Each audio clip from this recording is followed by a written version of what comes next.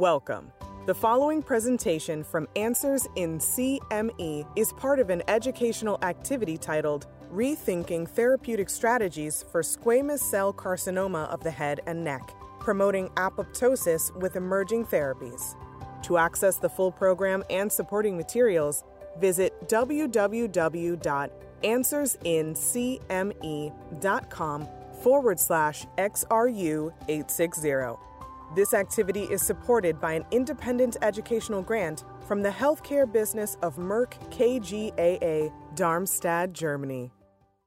Hello, I'm Barbara Burtness. I'm a professor of medicine at Yale School of Medicine and a member of the Yale Cancer Center, where I co-lead the Developmental Therapeutics program in head and neck cancer research. And what I'd like to speak to you about today are unmet needs in managing locally advanced squamous cell carcinoma of the head and neck. We know that 50% or more of patients who have locally advanced squamous cell cancer of the head and neck will experience relapse of their disease, particularly for those patients who have HPV negative disease and those who are current and former smokers. Prognosis is poorer, and better treatments for these patients are badly needed. Many of these recurrences happen within the prior radiation field, and radiotherapy resistance remains an important cause of poor survival for patients who have head and neck cancer.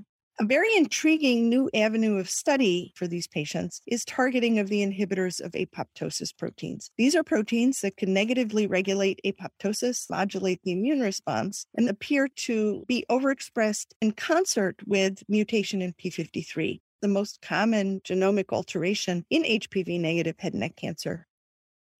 If we look at treatment options for patients with locally advanced head and neck squamous cell carcinoma and start with the ESMO-ESTRO guidelines, for some patients, function-preserving surgery is appropriate. Based on the pathology, risk-based postoperative therapy can be offered either with radiation or with chemoradiation. For other patients, depending on stage and their fitness for chemotherapy, radiation or chemoradiation can be given as definitive treatment, and there may be an indication for the use of induction chemotherapy. Turning to guidelines developed by NCCN, we see that for early stage disease, surgery or definitive radiation is appropriate. As T-stage and end-stage rise, we're more likely to add chemotherapy to the radiation. And for some patients, resection followed by risk-based postoperative therapy may be appropriate. So head and neck cancer is highly curable with surgery followed by risk-based postoperative therapy or with definitive radiation-based approaches. But that for many patients, particularly those with locally advanced HPV-negative disease and those who are current and former smokers, the cure rate is not as high as we would like it to be. And for this reason, we're actively investigating new approaches to improve the activity of radiation therapy in head and neck cancer. In the next session, let's discuss the role of the inhibitor of apoptosis proteins in cancer progression and the rationale for their use as a therapeutic target in locally advanced head and neck cancer. The key goal of this section is to review the potential role of the inhibitor of apoptosis proteins in cancer progression and why we think they are good targets in head and neck cancer. The inhibitors of apoptosis is a group of 8 proteins, including survivin, the X-linked inhibitor of apoptosis, XIF, CIF, and others, interfere with the activity of caspases 3, 7, and 9 to reduce the likelihood that the cell will progress to apoptosis. This is a rather complex pathway. It can be activated either extrinsically through the TNF-alpha receptor, or it can be activated intrinsically in response to cellular stress and DNA damage. And we know that head and neck cancers actually at baseline have high cellular stress and DNA damage because of hypoxia, because of loss of guardians of the genome like p53. And when we give anti-cancer therapies that are DNA damaging, such as cisplatin chemotherapy, such as radiation, there is further cellular stress, replication stress that arises from those insults. And so when these pathways are activated, the first thing that we see happening in the extrinsic pathway is activation of caspases, which are enzymes which participate in the breakup of the cell during apoptosis. In the intrinsic pathway, signals go through mitochondrial signaling to increase cytochrome C and SMAD. This then fosters formation of the apoptosome together with caspases, and this takes the cell forward to apoptosis. Because we rely on apoptosis as the final step of cell killing from DNA damage modalities like platinum and radiation, the existence of intrinsic inhibitors of apoptosis is a potential barrier. The fact that the inhibitors of apoptosis are overexpressed in head and neck cancer and that they're overexpressed somewhat in parallel with p53 mutation make them particularly intriguing as targets for therapy. In the next session, let's review the preliminary efficacy data for the inhibitor of apoptosis protein antagonists that are currently in development.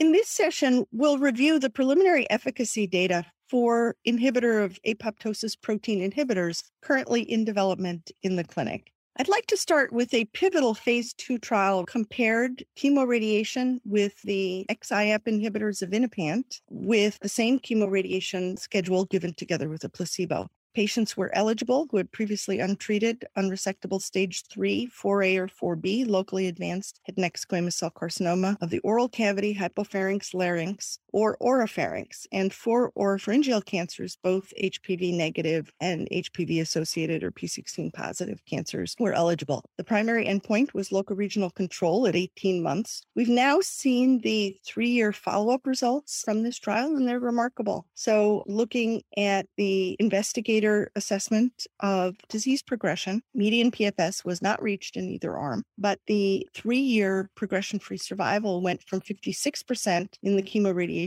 placebo arm to 78% in the xevinapant chemoradiation arm. The median overall survival with placebo and chemoradiation was 36 months, and it was not reached for xevinapant. And looking at the 3-year results, this went from 51% to 66%. The results for progression-free survival are quite good for a predominantly HPV negative population. It's important to bear in mind that this was a small study with 48 patients per arm, but I think the results in the xevinapant arm have been seen as extremely promising and worthy of further study in a formal phase 3 design.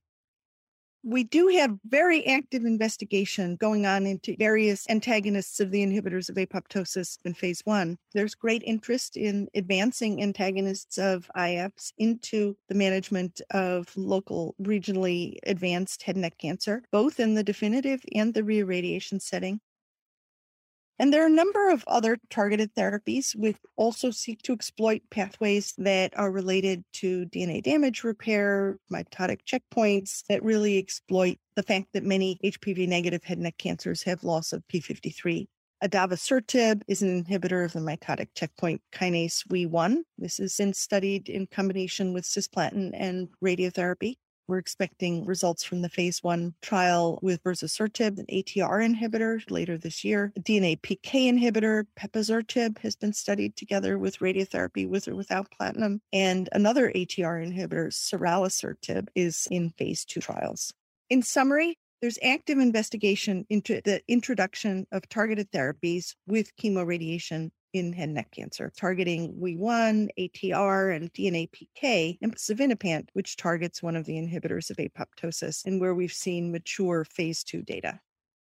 Let's review the key safety concerns associated with emerging IAP inhibitors. Because of the large experience in head and neck cancer, let's start with xevinapant. We have 3-year follow-up safety data from the randomized phase 2 trial. If we look at acute safety events for xevinapant chemoradiation as compared with placebo chemoradiation, we see very comparable safety profiles. Acute kidney injury of grade 1 to 3 is 21% for xevinapant as opposed to 15% for placebo. Pyrexia is quite similar. Stomatitis is quite similar. AST increases are 19% with xevinapant as opposed to 6% with placebo. And oral pain is 14% compared with 6%. All grade late toxicity is 66% for placebo with chemoradiation and 75% for xevinapant with chemoradiation. Dry mouth, 23% versus 31%. Dysphagia, quite comparable, 12.8 to 14.6%. Fibrosis, 10.6 to 12.5%. And deafness or hypoacusis, 12.8% compared to 10.5%. looking at some of the other inhibitors of apoptosis, which have not been extensively studied in head and neck cancer, but where we do have safety data from phase 1 trials. Birinapant has been shown to have some impact on lymphopenia and has not been associated with high-grade renal injury. If we look at Talinapant, also known as ASTX 660, we see that the incidence of diarrhea rose a little bit through dose escalation, and there was some nausea and vomiting. However, once again, no significant signal with respect to renal injury. And LCL 161, again, from dose escalation experience, some association with nausea and vomiting, and a few patients with cytokine release syndrome, but no association with acute renal injury. So in summary, these agents appear to be safe, and they appear to be safe for incorporation with chemoradiation, including cisplatin-based chemoradiation. In the next session, let's discuss where the inhibitors of apoptosis proteins might fit into our treatment paradigm should they continue to demonstrate acceptable efficacy and safety. What I'd like to do now is review where antagonists of the IAPs might eventually fit into the treatment paradigm for patients with head and neck squamous cell carcinoma. And I'll start by showing you the design of the TrilINC study. This is an ongoing international phase 3 trial for patients with histologically confirmed, unresected, locally advanced head and neck squamous cell carcinoma. Patients are eligible who have stage 3, 4A, or 4B cancers of the oropharynx, hypopharynx, or larynx. But if it's oropharynx, they must have HPV negative disease. Patients are required to have a performance status of 0 or 1. The experimental arm is IMRT 70 gray together with high-dose cisplatin, and patients also receive Xevinapant. Once they finish, they go on to Xevinapant maintenance, again, day 1 through 14 of a 3-week cycle for 3 cycles. Patients need adequate hematologic function, adequate renal function, and adequate hepatic function. Patients are excluded who have nasopharyngeal, paranasal sinus, nasal or oral cavity cancer, salivary, thyroid or parathyroid gland pathology, skin or unknown primary site, and they may not have received prior definitive or adjuvant radiation to the head and neck. Patients are also excluded if there's evidence of distant disease. Birinapant, another antagonist of IAP, is being studied in combination with intensity-modulated reirradiation therapy in patients with locally recurrent disease. Here, patients have to have histologically or cytologically confirmed locally recurrent disease, and they may have nasopharyngeal or sinonasal cancer. Both HPV negative and HPV-associated cancer patients are eligible for this trial. Prior treatment with immunotherapies accepted, and patients may have performance status of 0, 1, or 2. In addition, there's a currently active phase 1 trial of the inhibitor of apoptosis antagonist Talinapant together with radiation.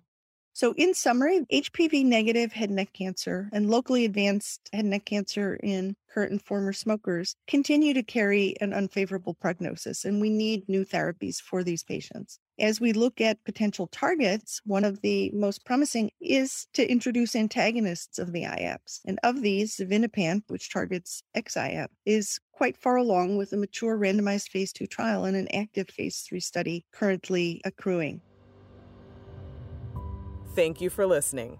Please visit www.answersincme.com/XRU860 to view all program materials, complete the post-test, and get a certificate.